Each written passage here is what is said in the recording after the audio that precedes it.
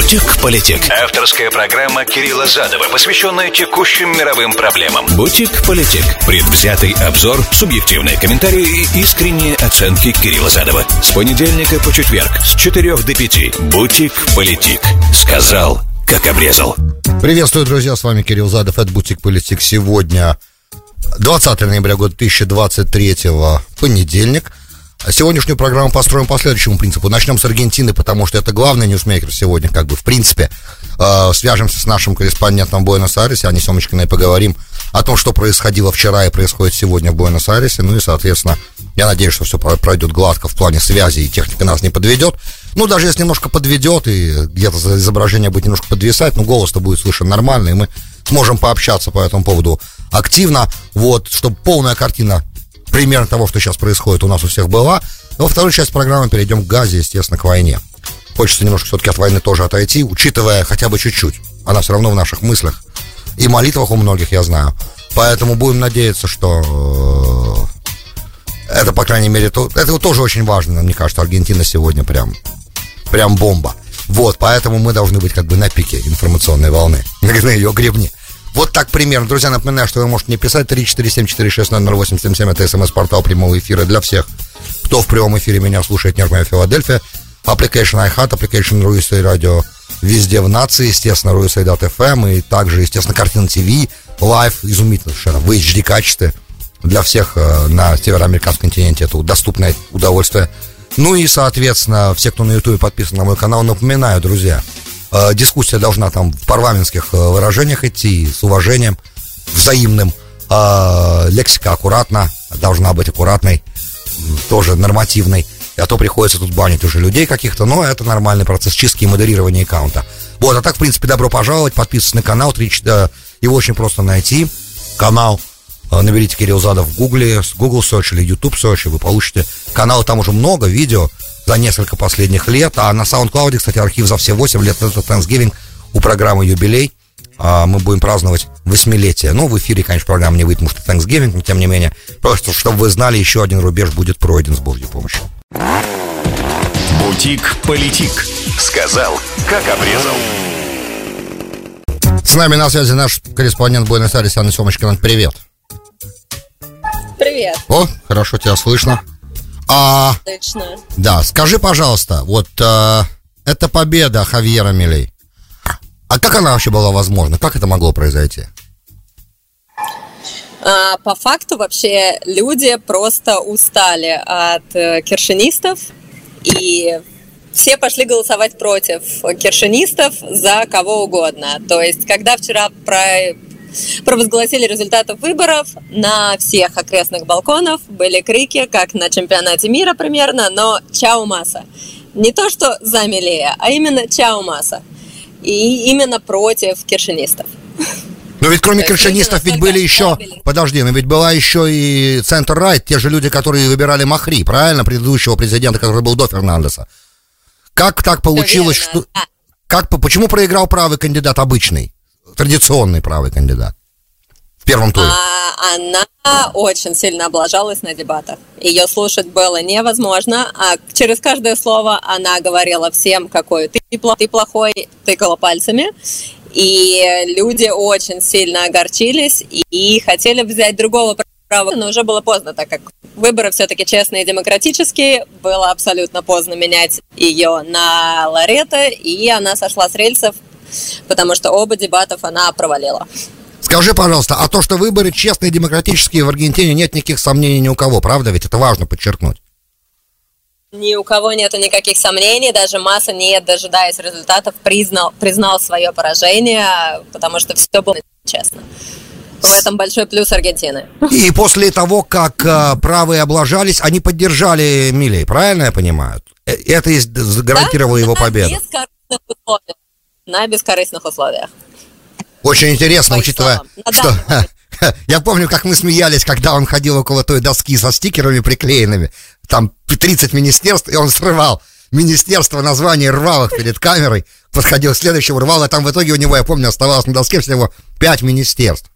5 министерств. 8 из 18, я тебя поправлю, 8 из 18 должно остаться. И во вчерашней речи, которую он в полночь произносил, еще полночь по Буэнос-Айресу, он продолжал говорить, что собственноручно сожжет Центробанк.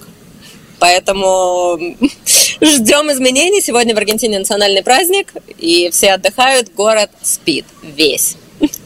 Скажи, пожалуйста, тут целый день, я так и понял, да. Вообще, я так понимаю, что в Аргентине, я еще не был ни разу, но я так понимаю, что культура сиесты присутствует, правда? То есть днем люди спят после еды. Такое есть?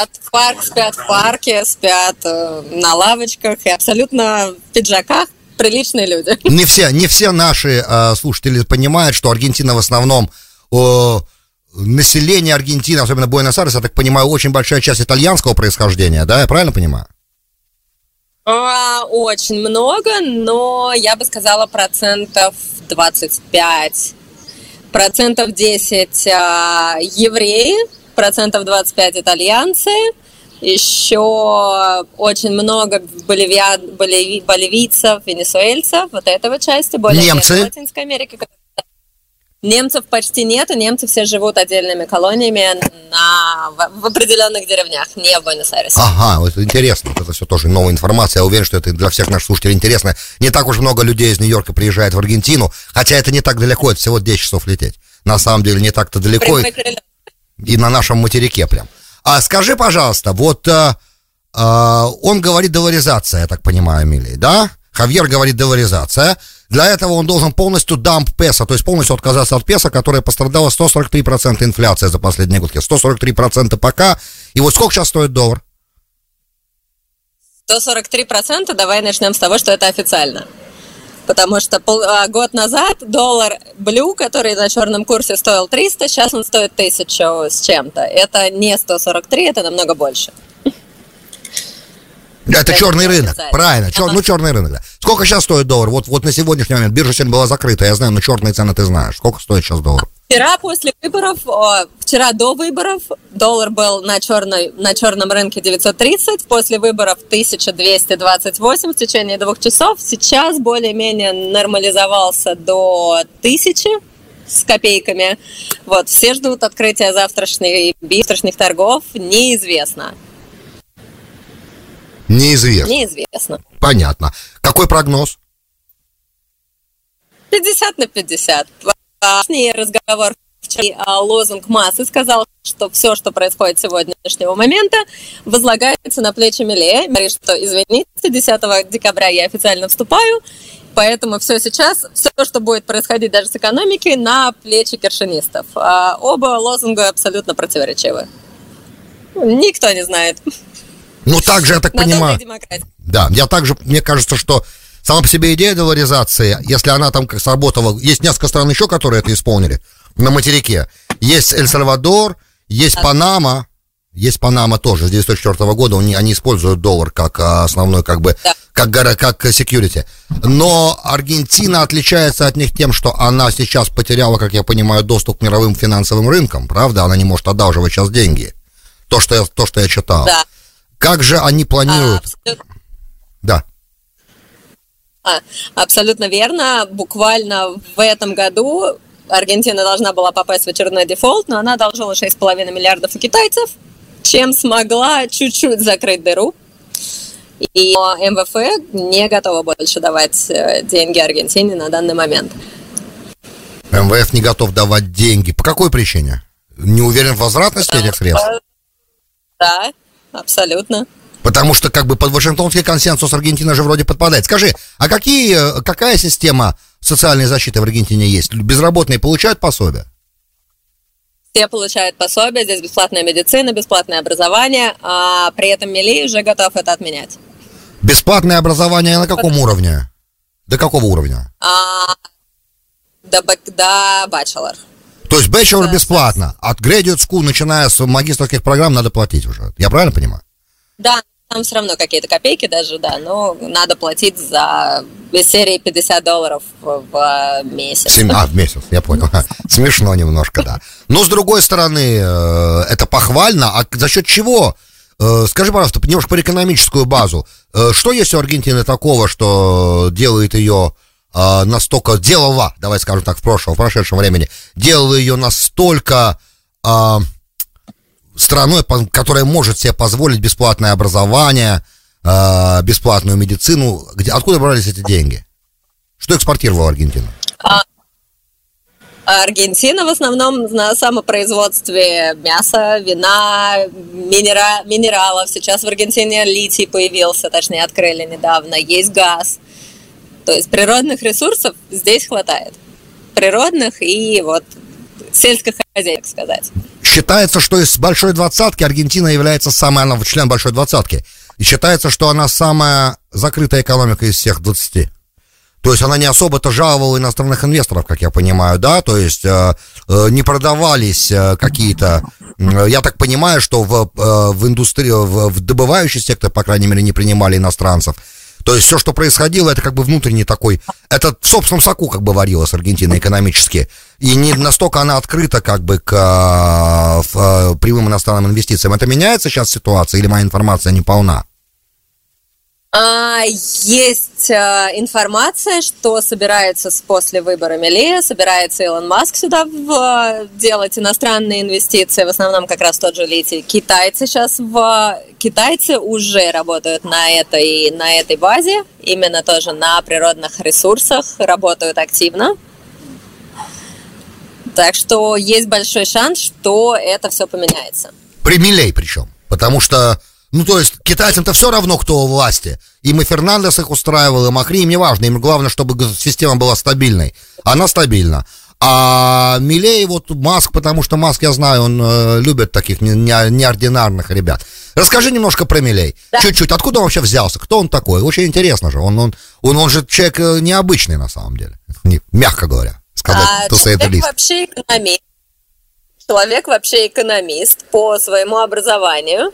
При этом из-за того, что люди, которые не пошли голосовать, это примерно 30% населения, не пошли голосовать по причине, что неизвестно, за кого голосовать, потому что Милей в 90-х годах был близким предвижником Антонио Буси, а это тот человек, который имел достаточное влияние при хунте.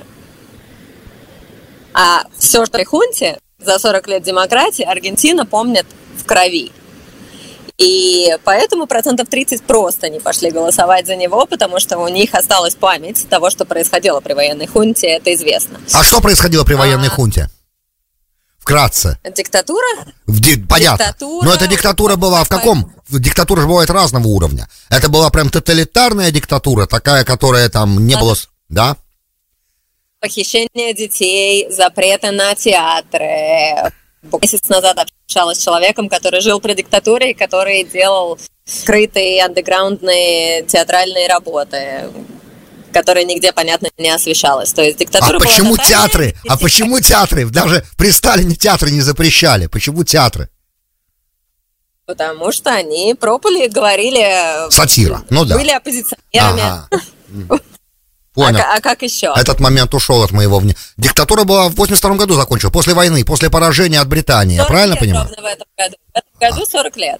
После поражения, война была с Фоклендские, Мальвинские острова, и после этого диктатура свалилась, после поражения, я понимаю. Скажи, а экономически, извини, что я отсылаю нас в историю, потому что многие этого не знают. Экономически при диктатуре Аргентина поднималась, как Чили, например, при Пиночете, или нет? Она была достаточно закрытая в это время. Как и сейчас. Как и сейчас, на самом деле, она закрытая. Странно вот, это все не совсем непонятно. И давай скажем, что история Аргентины, в принципе, она ведь давно получила независимость свою, еще я так понимаю, в 18 веке, правильно я понимаю? Как вся Латинская Америка. Как мной, да. И, соответственно, так случилось, что основной класс... аристократии, скажем так, это были богатые землевладельцы, латифундисты, я правильно понимаю, да, как я учил историю когда-то? Да, это стандартная латиноамериканская схема, да, здесь ничего нового нет. И Че Гевара, например, в частности, да, он же был аргентинец, и он был, по-моему, сыном доктора, и сам был доктором, правильно? Да.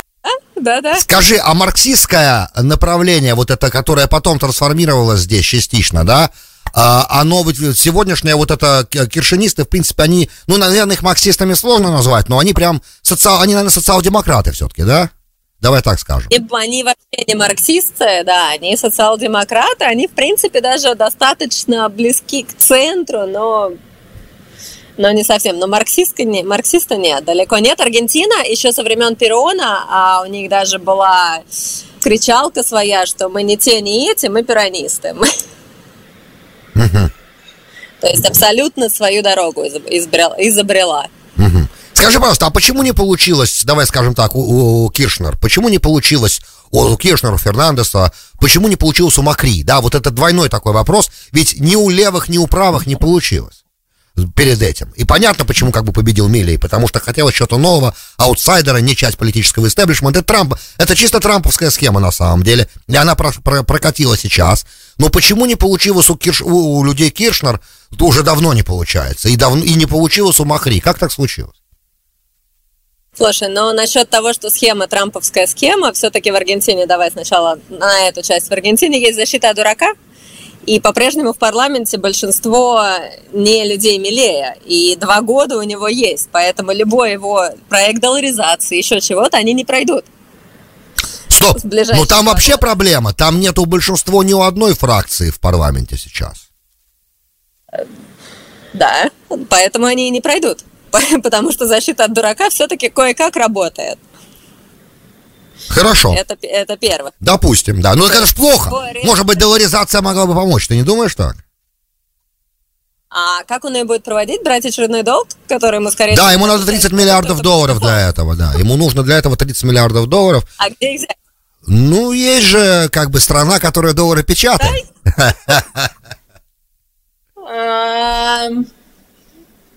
Половина людей все-таки против этого, поэтому неизвестно, дадут ли или не дадут. И примет ли парламент такое решение. Хорошо.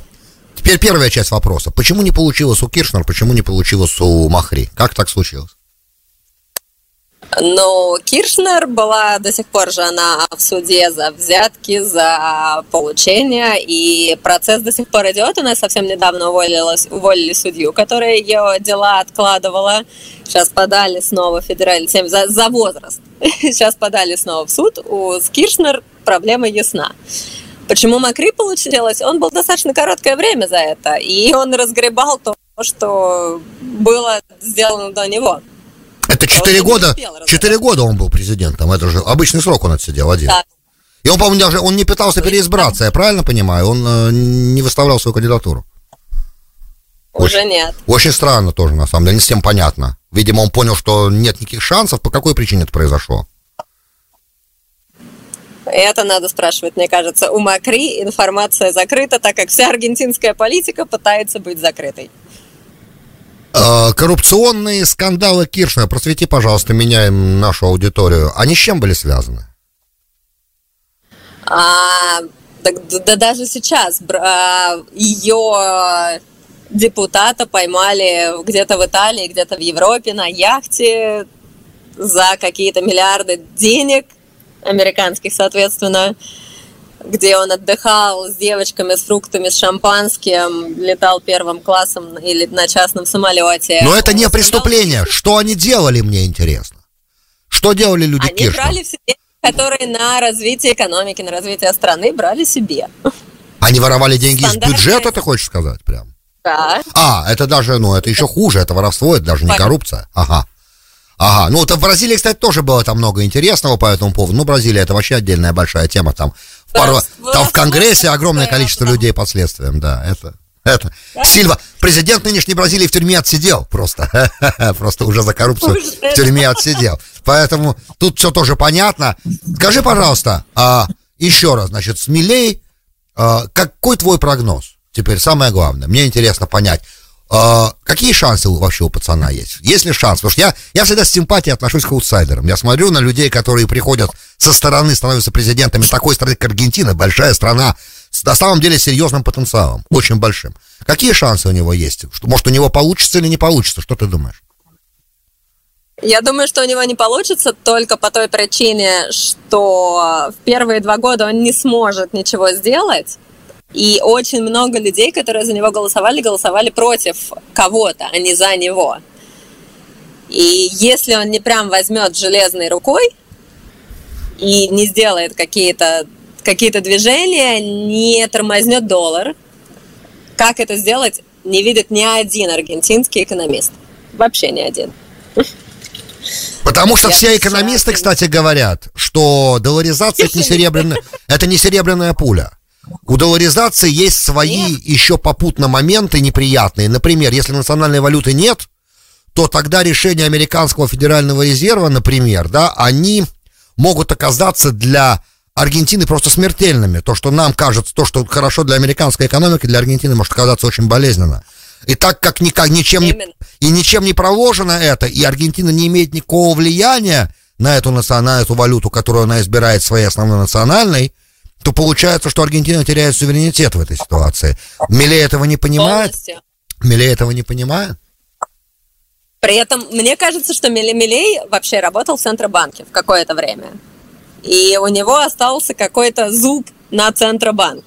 Возможно, это одна из причин, почему он хочет его сжечь. Во-вторых, другой прогноз. Милей обещает запретить аборты, которые разрешили буквально 3 года назад. А зачем? Да. А он это говорил в избирательной кампании своей? Да, и свободное ношение оружия. Ну, это окей. Это нормально. Но аборт, это как же женщины голосовали за него? Вот это остается большим вопросом. Единственная причина, которую я вижу, как голосовали за него женщины, потому что аборты разрешили буквально 3 года назад в стране. Вот буквально, может быть, чуть побольше. Женщины либо не голосовали, либо голосовали против массы. Очень странно. И в последних дебатах он эту тему не поднимал. И в последних дебатах он именно сделал акцент не радикальные изменения. В последних дебатах сделал более плавно, сказать так, чтобы закрыть все то впечатление, которое осталось после первых дебатов, после первых лозунгов и так далее, чтобы как раз подцепить вот эту аудиторию. А люди, похоже, не имеют памяти. Я не знаю, как он собирается запрещать аборты. Это одна из главных его тем. Помимо долларизации, свободного ношения оружия, отмена сексуального образования в школах. При этом он сам мастер тантрического секса. Об этом открыто написано даже чуть ли не в Википедии. Это он сам редактировал, видимо, статью свою. Эта информация осталась. Он отрицает существование глобального потепления в мире. Нет, он, по-моему, не так говорит. Он говорит, что он не уверен в том, что это вызвано человеком. Ну... Так это мы с ним тут совпадаем. Это как раз небольшая проблема. Но хорошо. То есть я считаю, что это циклы. Это такой момент. Аборт все-таки... Да, аборт это очень странно, да. Это как бы странно, но... Скажи, а кто он вообще по религии? Он, потому что у нас было написано, что у него очень серьезное прям такое к иудаизму есть, он сочувствующий как бы, да. Что-то такое я прочитал. Что там на самом деле правда, что неправда? Он собирается принести же консульство из Тель-Авива в Иерусалим. Он произраильский президент Аргентины. Да, он произраильский президент 100%. Собирается покончить с антисемитизмом, которого в Аргентине, в принципе, почти нету. Это одна из сочувствующих, поддерживающих стран. Это один из больших плюсов. Здесь свободно ходят религиозные евреи по улицам, и никто на них не нападает. Ни одного случая не было, кроме буквально первых дней войны, когда звонили с бомбами в посольство США и Израиля. Нет, но был же когда-то взрыв еврейского центра, если не ошибаюсь, в Буэнос-Айресе. И там Хизбалла... Да, но это как бы не связано с аргентинцами, да, это не связано с аргентинцами. Скажи, пожалуйста, то, что Эйхмана выкрали в Аргентине, в итоге не повлияло. То есть из всех сегодня латиноамериканских стран, наверное, самая произраильская — это Аргентина, я правильно понимаю? Да, все верно. Это приятно слышать. Когда прилетаешь в аэропорт из Аиса, извини, что я тебя перебила, когда прилетаешь в аэропорт из Аиса, там висит фотографии похищенных людей. Это приятно слышать в сегодняшней ситуации. Спасибо огромное. С нами Аня Семочкина. Аня, расскажи мне, чем вообще ты занимаешься в Буэнос-Айресе? Расскажи, пожалуйста, нашим слушателям. Вообще занимаюсь туризмом. Приглашаю всех в Аргентину. У нас сейчас отличная весна. Пингвины ходят по улицам, цветет жакаранда. Отличная погода. Лето. Тепло. Ну да. Весна. Ну, конец весны уже, да. Можно загорать, да. Скажи, пожалуйста, как тебя искать? Есть какой-то веб-сайт же у тебя, правда? Есть веб-сайт, можно искать через Инстаграм anna.wildspirit. Можно искать в Фейсбуке Анна Семочкина. И есть еще сайт. Спасибо тебе большое, Аня. Спасибо. Я поставлю линк, да, я сделаю это, когда я буду программу это выставлять. Огромное спасибо тебе, надеюсь, с дебютом тебя в «Бутик Политик». Я думаю, что мы еще не раз будем говорить. Аргентина будет в фокусе, я думаю, еще очень долгое время. Пока Хавьер на позиции, наш мальчик на позиции, это всегда будет вызывать интерес, я думаю. Мой так точно. Мальчик-лев. Да, спасибо большое. Спасибо огромное, Анна Семечкина, наш корреспондент в Буэнос-Айресе. До встречи. Счастливо. Все, спасибо. «Бутик Политик».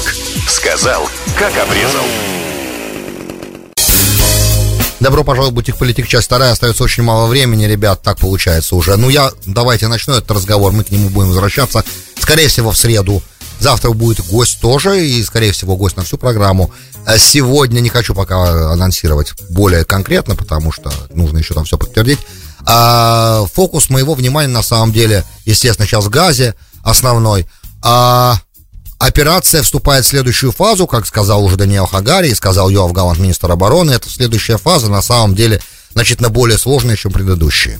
Это центр и юг сектора.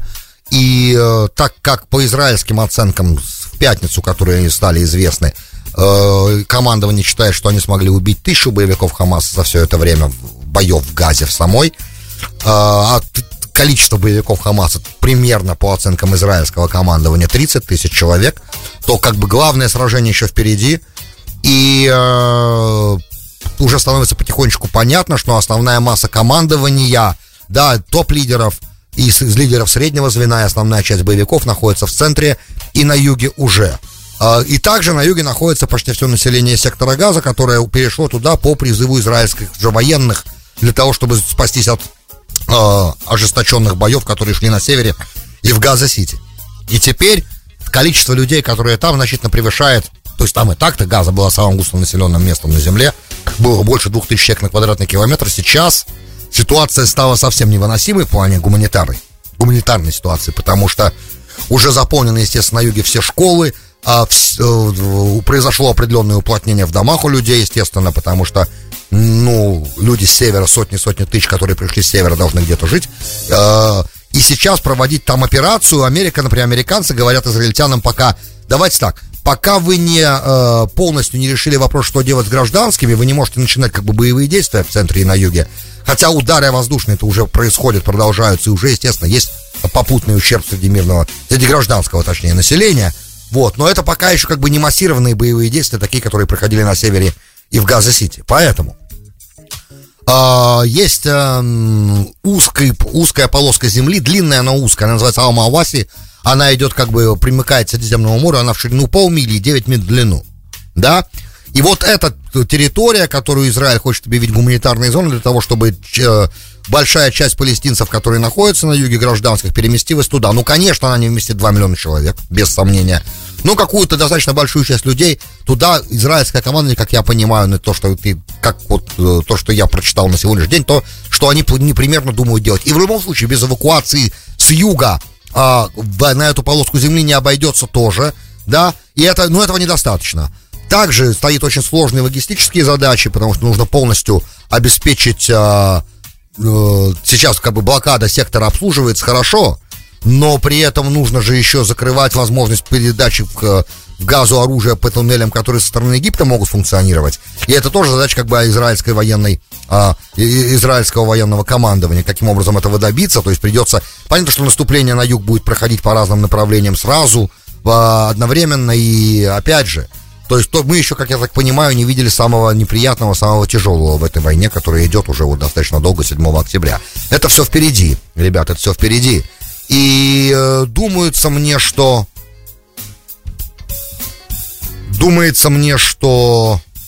возможности этого очень ограничены. Возможность того, чтобы количество жертв среди мирного населения было не большим. И, как мы понимаем, чем больше это будет происходить, тем больше это будет происходить, тем тяжелее будут последствия, тем тяжелее будет давление. Друзья, большое спасибо, что были со мной. С вами был Кирилл Задов. Вы слушали «Бутик Политик». До встречи завтра. «Бутик Политик». Сказал, как обрезал.